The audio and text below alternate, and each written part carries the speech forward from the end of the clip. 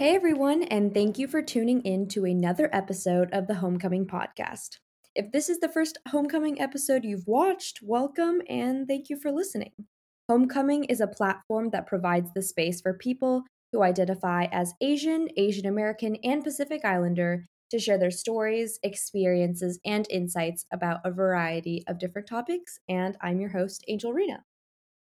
So, before I begin the episode, it's pretty clear that right now is a very tumultuous and overwhelming time for everyone, but especially for Black people out there because of the recent murders of George Floyd, Breonna Taylor, Tony McDade, and just so many more Black people in this country.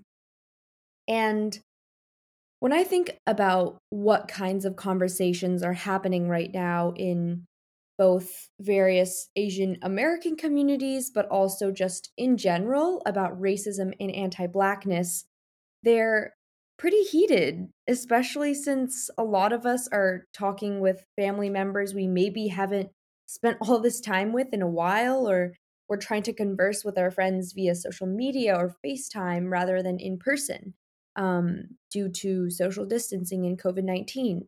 And so I really wanted to use this homecoming platform first to bring Black folks and Asian folks together to just talk about what's been going on in the country and in our own communities and talk about racial hierarchies, all of this social media activity, and, just get things off of our chests.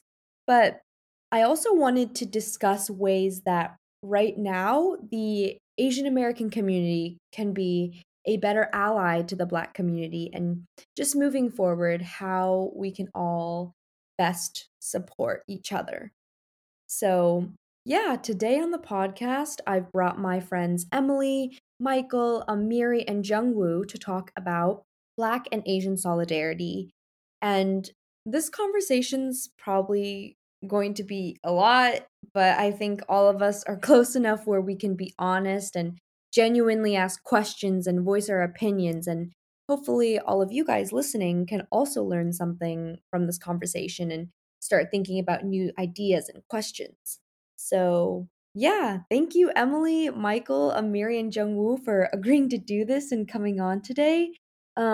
First, like, how are you guys all doing in general? Like, I know, I know that's like a lot to ask, but Good. I think that's a loaded question. It's a very loaded question. We're hanging in there. Yeah. yeah. So before we jump into the conversation, do you guys just want to each introduce yourselves first? Well, I guess I can start.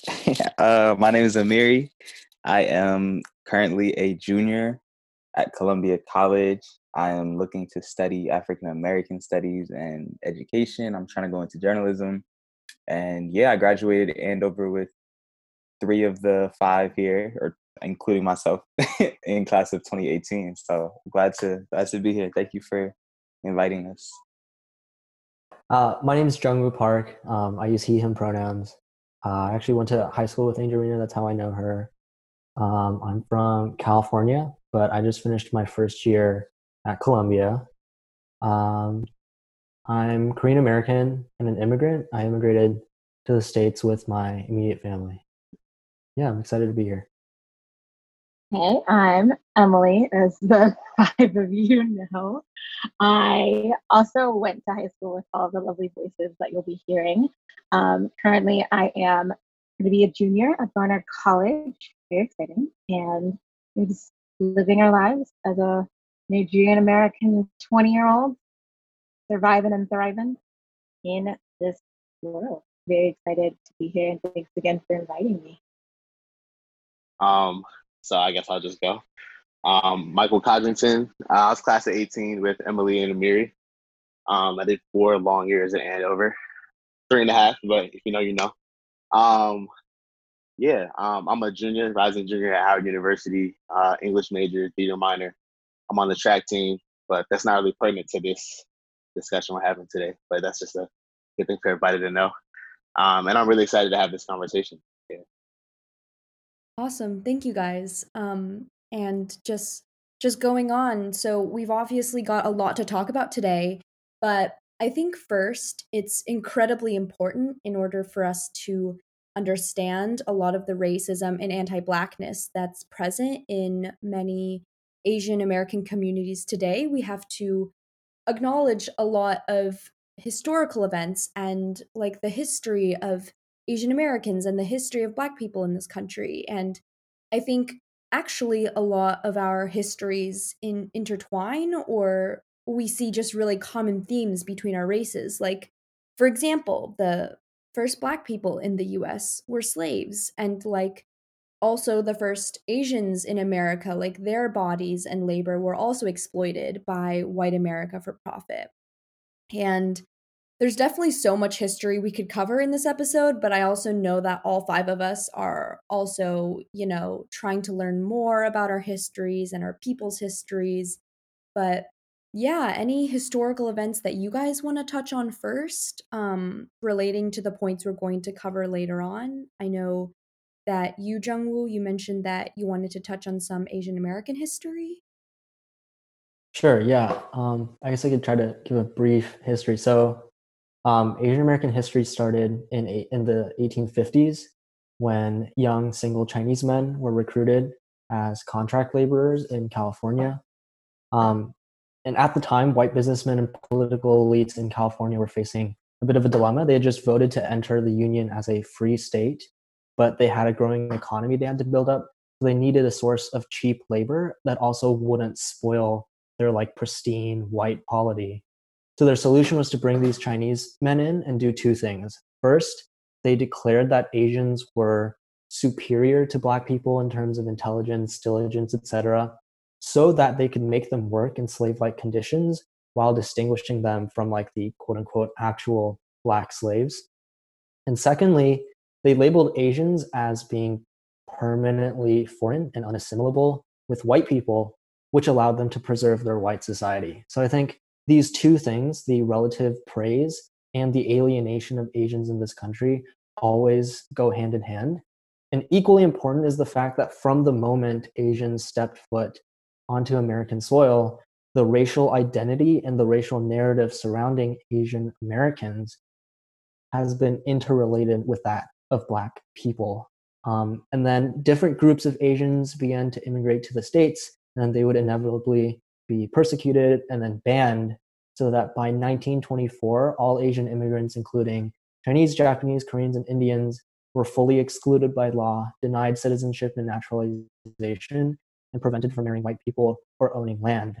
And this all changed with the Black Civil Rights Movement and the passage of the Immigration and Nationality Act of 1965, which abolished immigration quotas based on national origin and ushered in kind of a new stream of Asian immigrants. I guess the things I mentioned before, like the foreignness and the relative superiority of Asian people, has kind of been repackaged in modern times to be called the quote unquote model minority myth. And of course, that's been created as a direct response to Black activism and Black political movements, but we can get into that in a later bit. I think just to touch on the model minority myth, I know people, there were colleagues that we had at Andover. So there was one colleague, he was going to be a new junior at the school.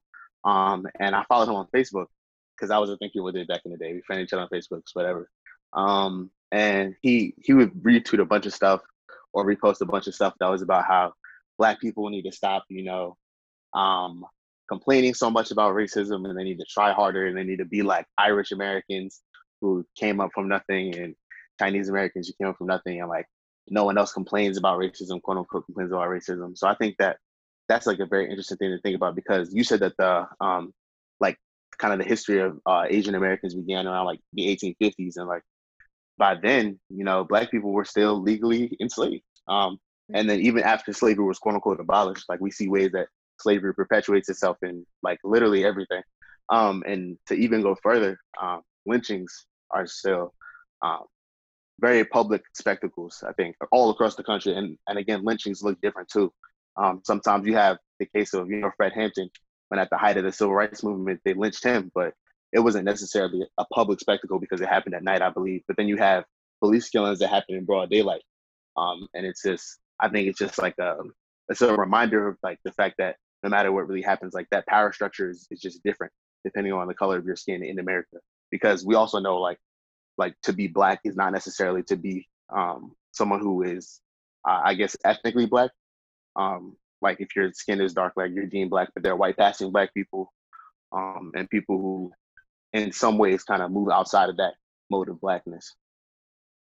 Yeah, another thing I think is really interesting historically is the theme of exploitation and labor that I feel like still exists to this day inherently. And I think you see it in a lot of the arguments specifically surrounding ideas of like a meritocracy. So as the idea of like, oh, well, Asian Americans, they don't complain about racism, and you have Black people who consistently complain about racism.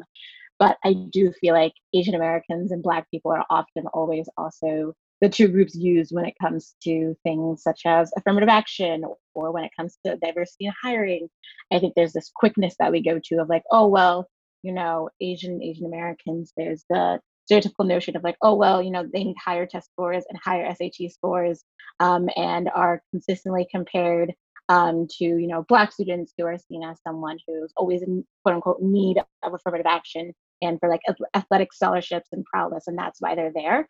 I think they're two groups who, for two different reasons, are seen as only there to serve an institution in the way that that institution sees fit. For Black students, it's through athletic endeavors and making money that way, and then for Asian American students, it's for research grants and making the school seem more pristine in that way. Meanwhile, the two groups are always pit against each other, and it's never the question of why is it that we're allowing mediocrity and whiteness to consistently go in and out through elite college systems, whereas you have two groups who have proven themselves as more than capable for centuries after their bodies have been exploited and their talents abused, and you're still left for the two groups vying for that one sliver of dignity and demeaning and opportunity that is given by white folks, as opposed to being able to band together and take what's been deserved and what we've worked for. And that's something that I think, since our paths were so started very similarly historically, I think it's interesting how it's led us to two very different points in our modern day. So that's something that I think we do need to learn more about. And as well as we're exploring the relationships of like intraracial solidarity, I think that's something that isn't really talked about as much as one would think, especially because our histories have such similar starts, but very different ends. I also feel like, and Michael and Emily, y'all know because we were all in the same critical race theory class with Ms. Paulson, CRT. We talked a lot about how critical race theory is about race as in a legal sense. And so Ms. Paulson, our teacher at Andover, will always stress the way that race, and then particularly whiteness, is molded around almost the fact that it's not concrete. Like whiteness is not a solid thing. And so that's in itself a characteristic of whiteness. And so we took a look at, I can't remember all the cases by detail, but we took a look at various moments throughout history when Asian Americans or just non-Black people in general, non-Black people that white people were trying to figure out like how to racially categorize them. Like those were the moments when whiteness was able to adapt and either expand itself and allow for certain people to be categorized and receiving the benefits of whiteness, or when whiteness shrunk and kept itself in and excluded in an exclusive sense. And so I think it's also interesting when we think about like the questions of affirmative action or of Black and Asian solidarity, how like this is all often orchestrated through a lens of whiteness that is maintaining itself, and that in some moments is open to Asian Americans, like extending the privileges of whiteness, extending the privileges almost of non-Blackness. The fact that you're not Black is a grounding characteristic of whiteness. But I think it's also interesting on the flip side, moments when Asian Americans are not allowed entry into the categories of whiteness and what those benefits, like those tangential benefits of being a part of whiteness, like are sometimes aligned and sometimes given, but sometimes they're not. And so I feel like that's something that I learned, especially in critical race theory, and I feel like is interesting to thinking about today and how we think about solidarity is like the ways that we have to be conscious of how whiteness and white supremacy creates moments when uh, race is a construct and that's like uncovered, you know. And I think Asian, the group Asian is a difficult one to talk about because it encompasses such a wide variety of people and geographic locations and experiences. So I guess like largely you can divide the category of Asian into East Asians, South Asians, Southeast Asians, which all enjoy drastically different levels of privilege. I guess like if you look at Asian Americans as a whole, they seem to be doing pretty well economically, but Southeast Asians have much higher rates of poverty in the U.S. compared to other, especially like East Asian people. And it's also important to note that like after the passage of that act in '65, the the U.S. began to kind of selectively bring in Asian immigrants that tended to be wealthier, that tended to be highly educated. So you kind of like the people who were let into the country tended to be people who were more likely to succeed.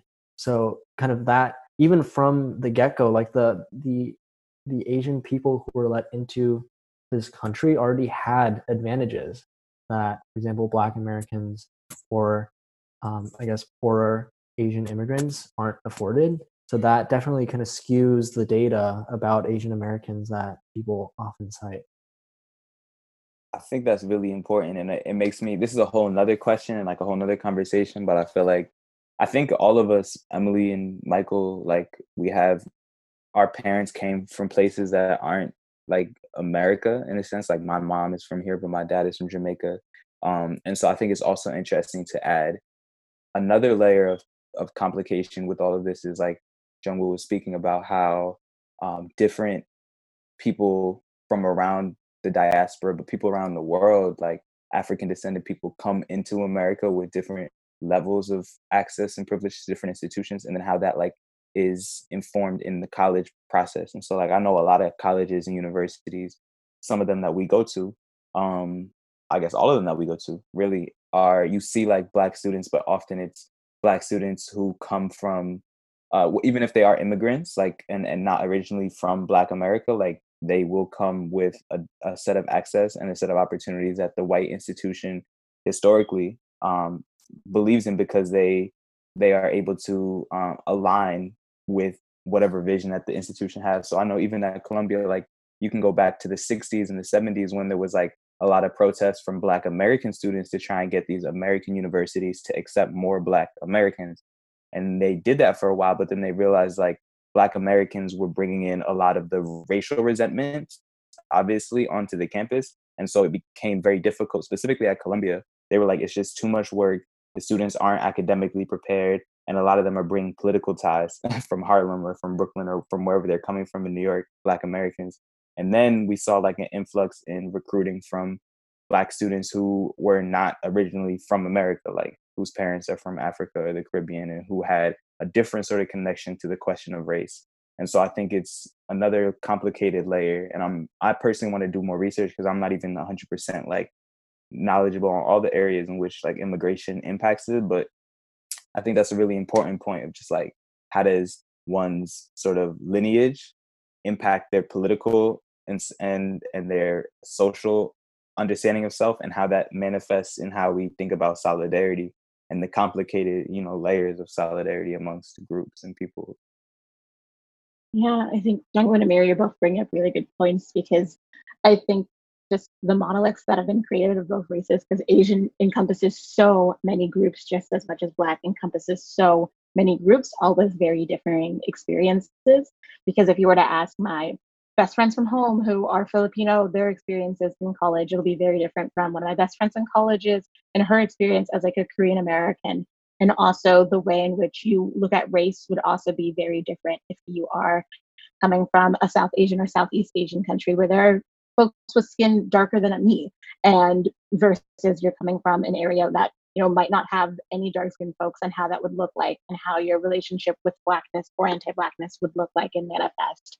And I think that's a really interesting point to bring up, because I think when we're talking about solidarity, I think it's also interesting in the groups that have already shown solidarity and or that have a historical tendency of solidarity. So one that comes up to the top of mind, at least for me, and I still need to read more about it, but at least a lot of Black folks not participating in the Vietnam War because of their stances as, America as, anti-imperialistic ideologies. So you have like, oh, well, I, as a Black person in the United States, know how much it sucks when I'm exploited and my labor is taken for granted. And when I'm forced to adapt to these particular ideologies that I truly never asked for.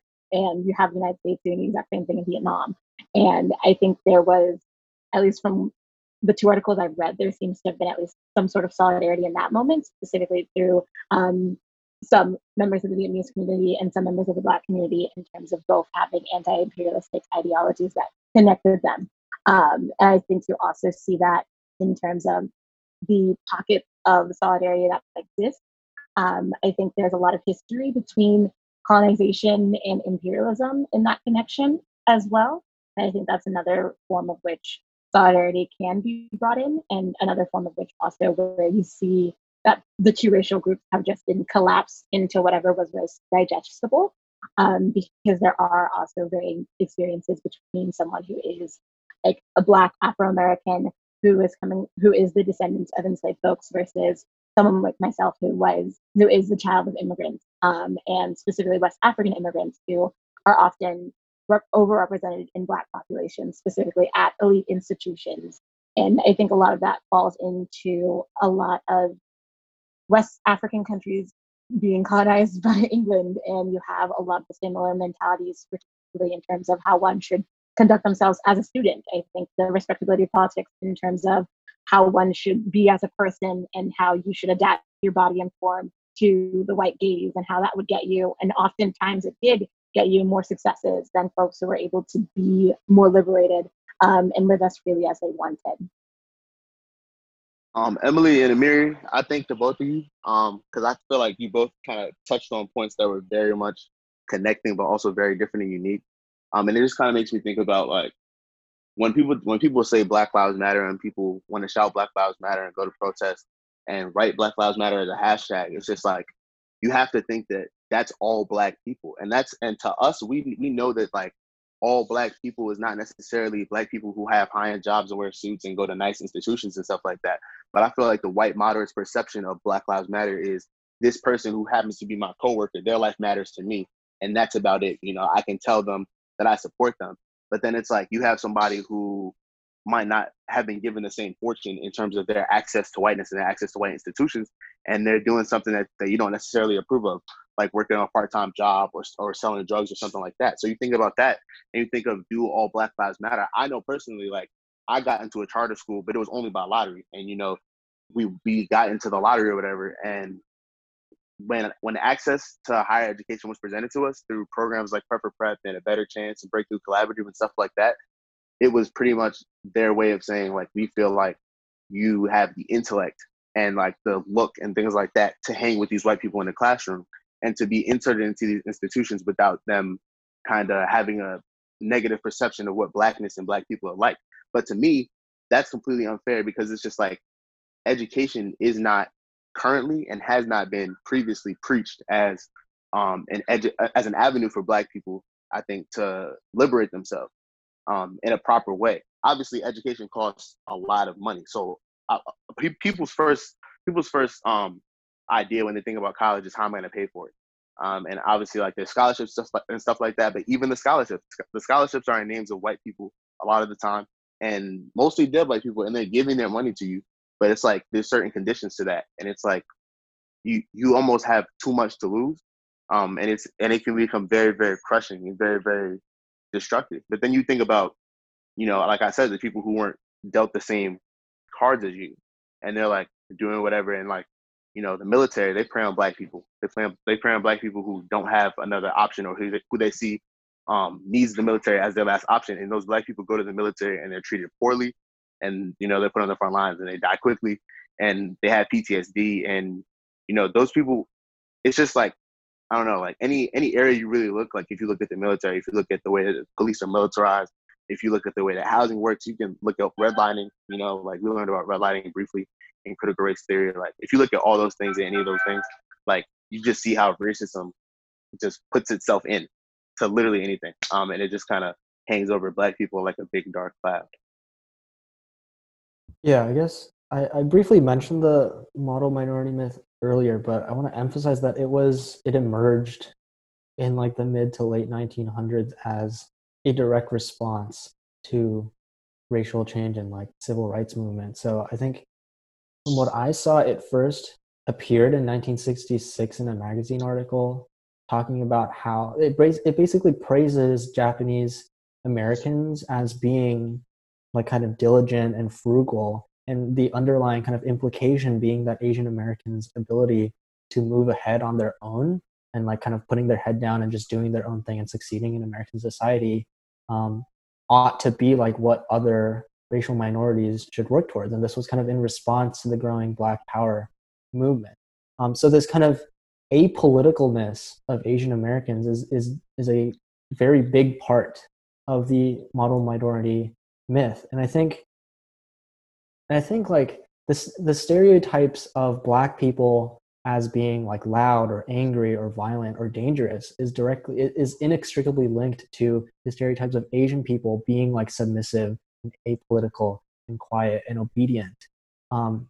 And while the former kind of leads to brutality and the incarceration of Black bodies, I think the latter also results in like the invisibility of Asian people in American media, or like the underrepresentation of Asian people in American politics, or kind of the further exclusion of Asian people in American society. And I think protesting and fighting for and alongside our Black peers as Asian Americans is an important step in reclaiming power and visibility as like Asian Americans ourselves. And an important part of breaking that like narrative that to succeed as a racial minority in America, you ought to like not make a scene. You ought to just like do the best with what you're given, which just isn't true. It isn't reality for the people of color in this country. That's a really interesting point. And I feel like, I guess one of the things that I'm thinking about now is what you're talking when you say that, like, that's so interesting how you brought up how like the stereotypes and sort of like characteristics that as a society we assign to Black populations and to Asian populations in America are in a weird way complementary, like supplementary, but also like opposing. And one of the things I'm thinking about is how like blackness is necessary for America to exist, right? Like not only as a labor source historically, but as a source to exploit, as a source to derive meaning in many ways. Like whiteness derives meaning off of what it isn't, which often is blackness. In a weird way, like again, something that we learned from critical race theory. But I'm interested in how you feel like Asian American, what is the necessity of the Asian American in like American society? Like if we think about the role that Black people play in America, again, as a sort of antithesis to what America is, as the original sin, what do you both think, Angelina and Jungwoo, like, how do you think about like what the Asian American role is, thinking about some of those characteristics that have historically been assigned? If that makes sense, it's like question, you know, at least just like growing up, I guess, and like how you interpreted that. It's a large question. A loaded I don't really question. know. Yeah, I don't even know what like the right answer is. I'm genuinely curious. Like I don't even know. I don't know. I feel like a lot of the time Asian Americans are just like this strange group that's just kind of floating in the middle of this racial hierarchy, and we're often like just this source of comparison, I guess, to other minorities. Um yeah, I don't know, like one thing that's kind of related to this but also maybe not, I guess. When I think about the history of Asian Americans, I think there is a huge part of our history that's like we're trying to actively distance ourselves from other minority groups like the Black community. And I think Asian America, like that's a huge group, right? And like even when I'm talking about the histories of different ethnicities within Asian America, like there is this history of distance and separation. Um like for example, I think during World War II when the US government was putting Japanese Americans in internment camps, like Chinese and Korean Americans were actively trying to distance themselves from Japanese people, and like they didn't want to be mistaken for being Japanese. And another instance I can think of is the shooting of Latasha Harlins in 1991 by a Korean shopkeeper in Los Angeles. Like when that was happening, other Asian Americans were also just trying to distance themselves from Korean Americans. And so I think like if we're having this much turmoil in our race and like within our race, we can't even come together, like that is amplified times 100 when we think about our race in relation to other minorities. So, like, I don't know. Asian Americans were just like this group that's kind of sandwiched in the middle, and like that's maybe trying to achieve a certain level of equality with whiteness, but it's like that's impossible because we are kind of trapped in this hierarchy and because we're not white. But like then again, many of us are more privileged than other minorities in this country. But yeah, sorry. All of this probably didn't answer your question at all. I feel like Asian Americans are in this unique position in the middle where other minorities are being compared to us to be like you guys mentioned, more hardworking or smarter or more diligent. Um, yeah, I have to think about that question a little more. Yeah, I think to add on that, I think regarding the role of Asian Americans in like white supremacist society, I think model minority is a good way of putting it, where it kind of, I don't know, kind of wedged in between like black and brown people versus white people. And I think we're often used to kind of like incite like proxy struggles between like different groups of people of color. I think um, there was a lot of media attention kind of placed on the Black and Korean American kind of tensions during the LA riot. During, I mean, the opposition against affirmative action is led by white people. I mean, that recent lawsuit against Harvard that was led by this white man who had tried multiple times in the past to try to fight affirmative action. And Asian Americans definitely benefit from affirmative action, but they're kind of used as like poster children for these causes that try to roll back um, programs and initiatives and policies that try to help marginalized people in this country. I think it's also important to understand that Asian Americans haven't been in America for that long, and a lot of us are like at most maybe a couple of generations down from people who like immigrated here, and a lot of the people who immigrated here didn't speak English.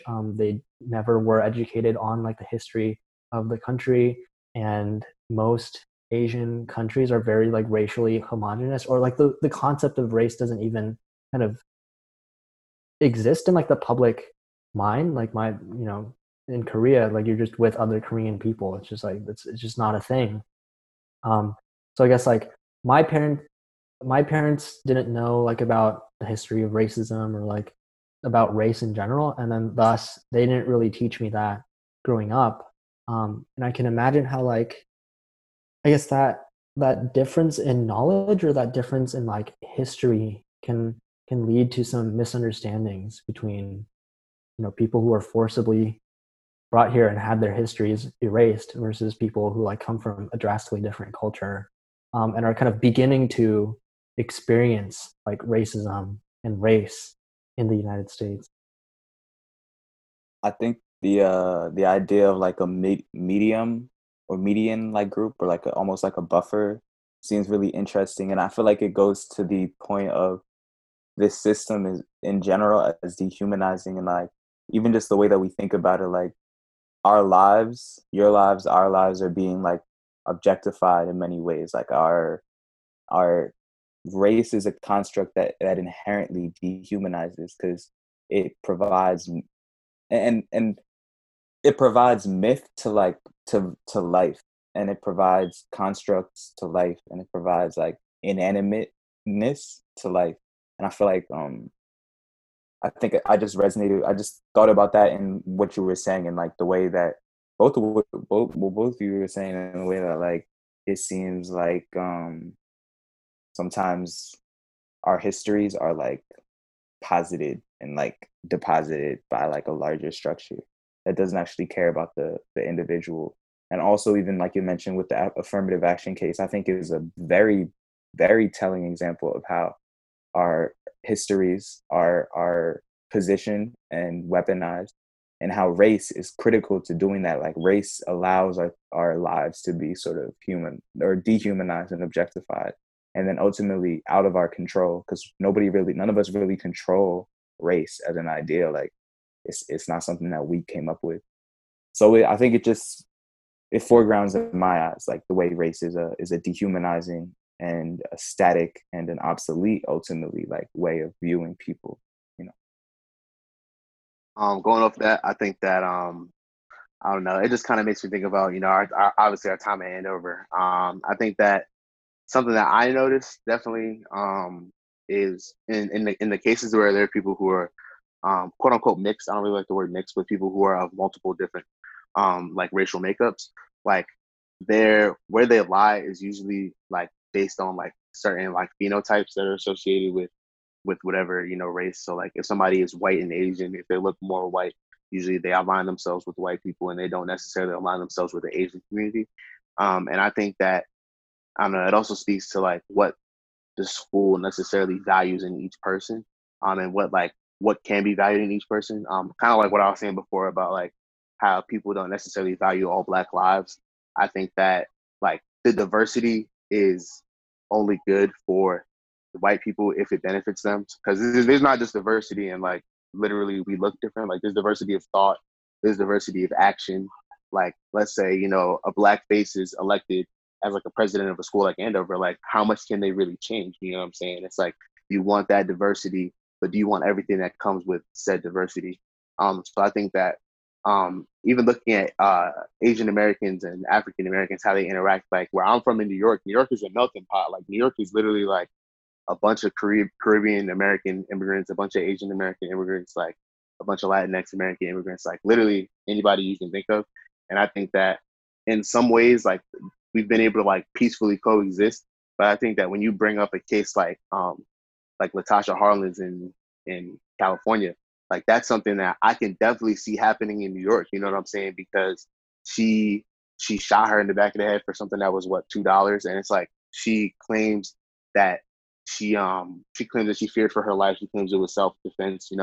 But Black people are just under surveillance from the moment that they walk into shops and the moment that they walk into malls and people that protest. Black people are always under surveillance. So I think that um, the way that the gaze that she's looking at her through is like more of a white gaze than she realizes, and that's kind of what is taught. Like, and like, I'm not gonna like say that it's taught in Asian American communities, but I definitely think that the way that it's been um, received from, like, in my experience, is definitely like that.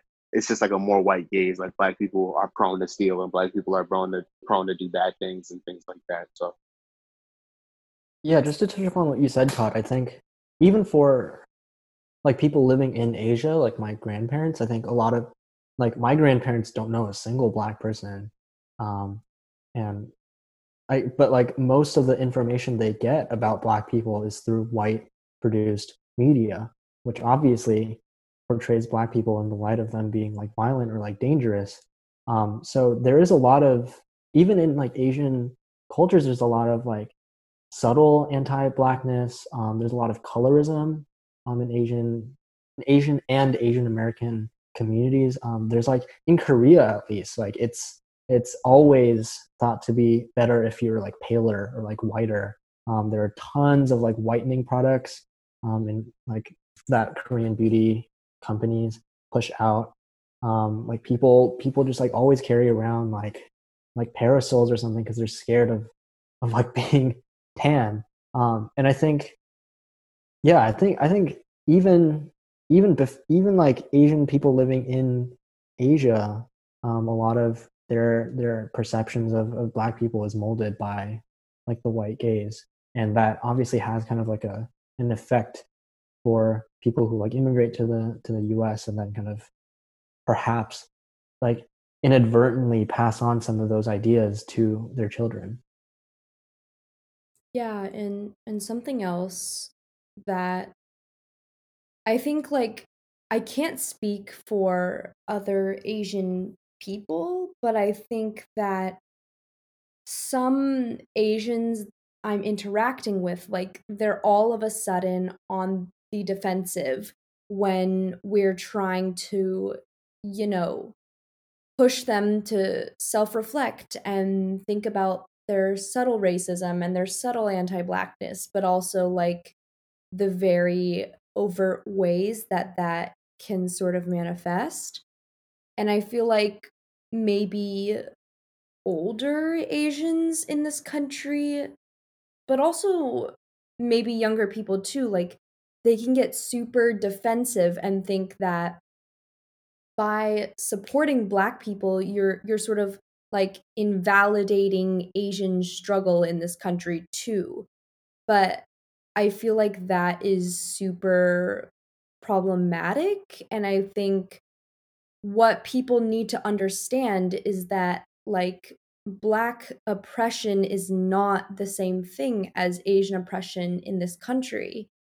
But also, you know, because you're supporting another group of people that has been oppressed and marginalized, like that doesn't mean your struggle is invalid or doesn't exist, if that makes sense. And I think that's an ideology that I definitely understand how it occurs. And I think it happens once again because it's put on this this racial hierarchy that always has to have white at the top. And I think because there's always this notion of like, oh well, you know, like if you're saying in solidarity with this Black person, like are you saying that your experience wasn't as hard? And I think that thinking, when you first think about it, like one can understand, but then once again, like when you're coming at it, it's coming from and rooted in like a white gaze. And I think that's where a lot of these issues, like once again, find like the foundation is when you're coming from like a white supremacist capitalist ideology. And I think at the end of the day, there's always that comparison of oppression rather than an understanding that these oppressions are happening simultaneously, and oftentimes for the same negative reasons. So I think for the same reason why like people consistently confuse Asian students who look nothing alike and also confuse Black students who look nothing alike, it's because since whiteness is the norm, they can distinguish between like white faces, but whereas faces of color they all see as the same. And I think that's something where when you really start to dissect it, it becomes apparent that these struggles are oftentimes happening at the same time and happening interdependently. I don't know what the word is when they happen at the same time for the exact same reason and they just cause the same thing. I don't know if there's a word for that. But I feel like any sort of oppression that happens to one group happens inherently, with the exception of specifically anti-Blackness. I feel like anything that happens to one racial group in the United States happens to another, just in different ways and different forms. And how it looks, I think you have a sediment of like same shit, different toilet mentality, where it's the exact same forms of oppression, but manifesting in different ways. So I think while some things are clear and happen at the exact same time, so I'm thinking of redlining in certain areas. In the South, it was specifically for like South and North and kind of everywhere, specifically for Black individuals. But I think people forget that in redlining, like it was specifically targeted at Black people, but also they decided, hey, let's just throw everyone in there who's also not white. So in redlining, you had, banks not allowing Black folks to own houses, but also not folks who were Latinx or specifically Puerto Rican in certain areas, and specifically like Asian and Asian Americans not able to own houses. So I think sometimes issues get diverged into like black and white, and I'd say some issues might be, but I think in a lot of the cases, because of the racial diversity in this country, oftentimes it's then broken into like anything that might be associated with like non-whiteness is then grouped together. And I think when you have that situation, I would hope that solidarity can form, but then I think also specifically and intentionally to prevent solidarity from forming, you have like these microcosms of specific racial groups being like, oh, well, you know, like if you are Asian or Asian American, you can't do this because that's what Black people do. And I think those kind of separations are just specifically for preventing any sort of solidarity and movement in mass towards like civil rights and human rights. Because if groups are too fragmented and focusing specifically on their own individual needs, like you're never going to be able to have full policy changes and a full revolution truly with only one racial group at the helm. And I think why we see specific violence against Black people in this country is rooted in like the slavery economy that this country is rooted in.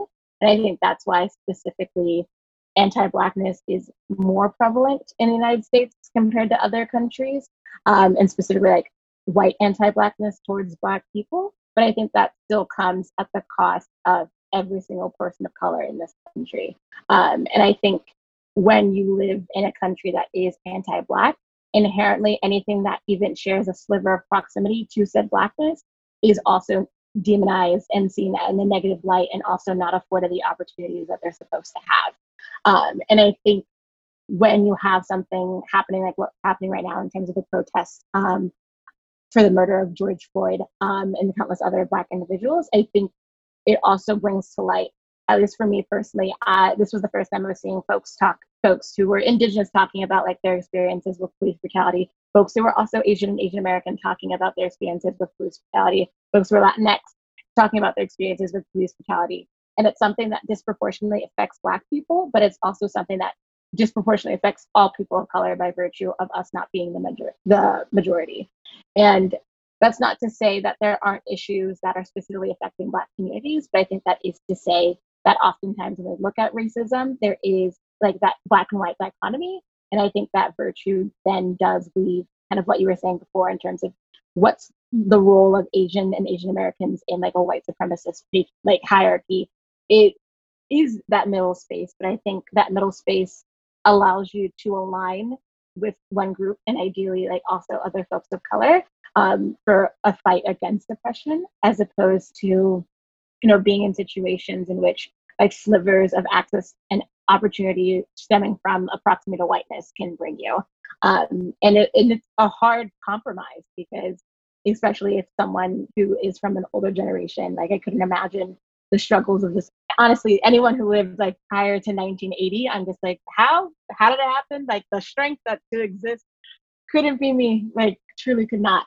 And I'm forever grateful that we have the wisdom of our elders to rely on.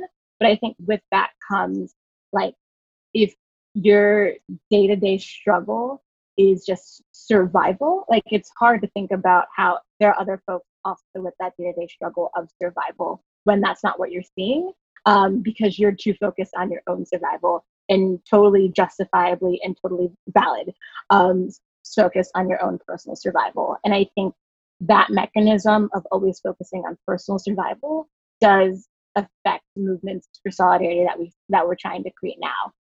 Because just to think, if things like this were happening when, and I feel like it's a little different from the civil rights movement and what we're seeing now, because we are able to organize. There, I feel like isn't as much interracial tension between groups of color that there were in previous years. So I think if we had the amount of organizational power and bandwidth that we're seeing in present day, back then when the focus wasn't just on can I live tomorrow and like can I survive the next day, and I think that's still a question we're having, but I think because of how connected our society is through like technology, it's a struggle that can now be had in unison. And I always wonder like how that would affect, so basically how this moment would affect future generations, and what happened if this moment were to occur previously in terms of amplifying, if there wasn't, you know, the explicit assassinations and incarcerations of Black folks who were doing this work during the civil rights movement, like what would have happened and the momentum that was made and the change that was made if it were just to continue to happen, and constantly, to uphold the racial dichotomy that we have at the both back then and now, but now that we're getting all more like a nuanced view, a little bit of a tangent, but it can be summed up in the it can be summed up in like, since white supremacy has continued to affect all of our groups so consistently, now that there are moments of solidarity that are beginning to almost like have a renaissance, in creating these movements against white supremacy as a whole, instead of seeing like, oh, Black Lives Matter is like this divisive movement, but seeing like, oh, if Black lives matter, then truly everyone has a more equal opportunity. If the folks at the bottom of this of this white supremacist pyramid can have access and equal opportunity, what does that mean for the rest of us who aren't Black but also aren't white? That was very loud. Apologies for that. No, I really love that kind of last point you made, Emily. I think, like, as an Asian American, I don't want to just like shame my own community or just like guilt trip them. Like, I want to kind of understand where all these thoughts are coming from. And I think like a defining trait of the Asian American struggle is to be seen as fully American, even when, like, again, like, even praises of Asian Americans are always accompanied by like this foreignness. So when like those articles in the 60s talked about, like, praised Japanese Americans, they talked about how like they were so in tune with Japanese culture and Japanese values. When these people were Japanese American, they're fully American. Why are they being essentialized to like their Asian heritage? So I think in that sense, a lot of Asian Americans and a lot of older Asian people in this country, they have this desire to like fit in, to be seen as like true Americans. And I think that kind of feeds into this desire to maybe blend in and like keep our heads down, and not like cause a scene. I know definitely when I began to take interest in like social justice and learning about race and class and all these facets of identity, my parents kind of were like, I mean, it's good that you're educating yourself on these things, but don't kind of get too involved. Like, don't like put yourself like in harm's way, or like don't be like too, conspicuous, I guess. And I definitely understand where they're coming from, in that, we already have kind of a level of privilege in this country, and we're doing like pretty well given the fact that we are people of color and we are like immigrants. So we might as well just kind of, maintain the status quo, just like try our best to do, with what we've already been given. And I don't know if you guys have seen the screenshots of the NYU Lambdas group chat. Basically, some boys in the Lambda is a Asian American focused frat, and there have been some screenshots from a group chat at NYU leaked, and some of the comments talk about how like they say, quote, Black people haven't like supported us before, and even if we like stand up for them now, like, quote, we can support them right now and chances are they'll never speak up for us again. So that it's this kind of like looking at other people of color and looking at activism and solidarity as like a transactional thing, when really our kind of focuses should be towards combating like white supremacy and this larger structure that oppresses all people of color, perhaps in different ways and to various degrees, but that's kind of like the main source of oppression. And it, like, I understand, but I also kind of feel saddened by this way of thinking that we shouldn't like do things for other people of color so that we can try to, succeed better in this country. Hey guys, I hope you enjoyed that first part of the conversation Jungwoo, Emily, Amiri, Michael, and I had. Hopefully some new thoughts or questions are starting to brew in your mind. And I know that, at least for me, like, there were definitely so many things that made me be like, wow, I never thought about it like that. Or wow, I've got to think about this a little more, or I want to dissect this idea a bit more. Um, So, anyways, this conversation did end up being pretty long, so I decided to give all you Homecoming podcast listeners 2 full episodes. Part 2 will air next Saturday, so please make sure to tune in next week to hear the rest of this conversation because there's definitely still a lot more to come. And again, like feel free to reach out to any of us like individually to start new conversations about race because I think all of us are willing to talk about solidarity and race in this country. So, yeah, I'll see you guys next week.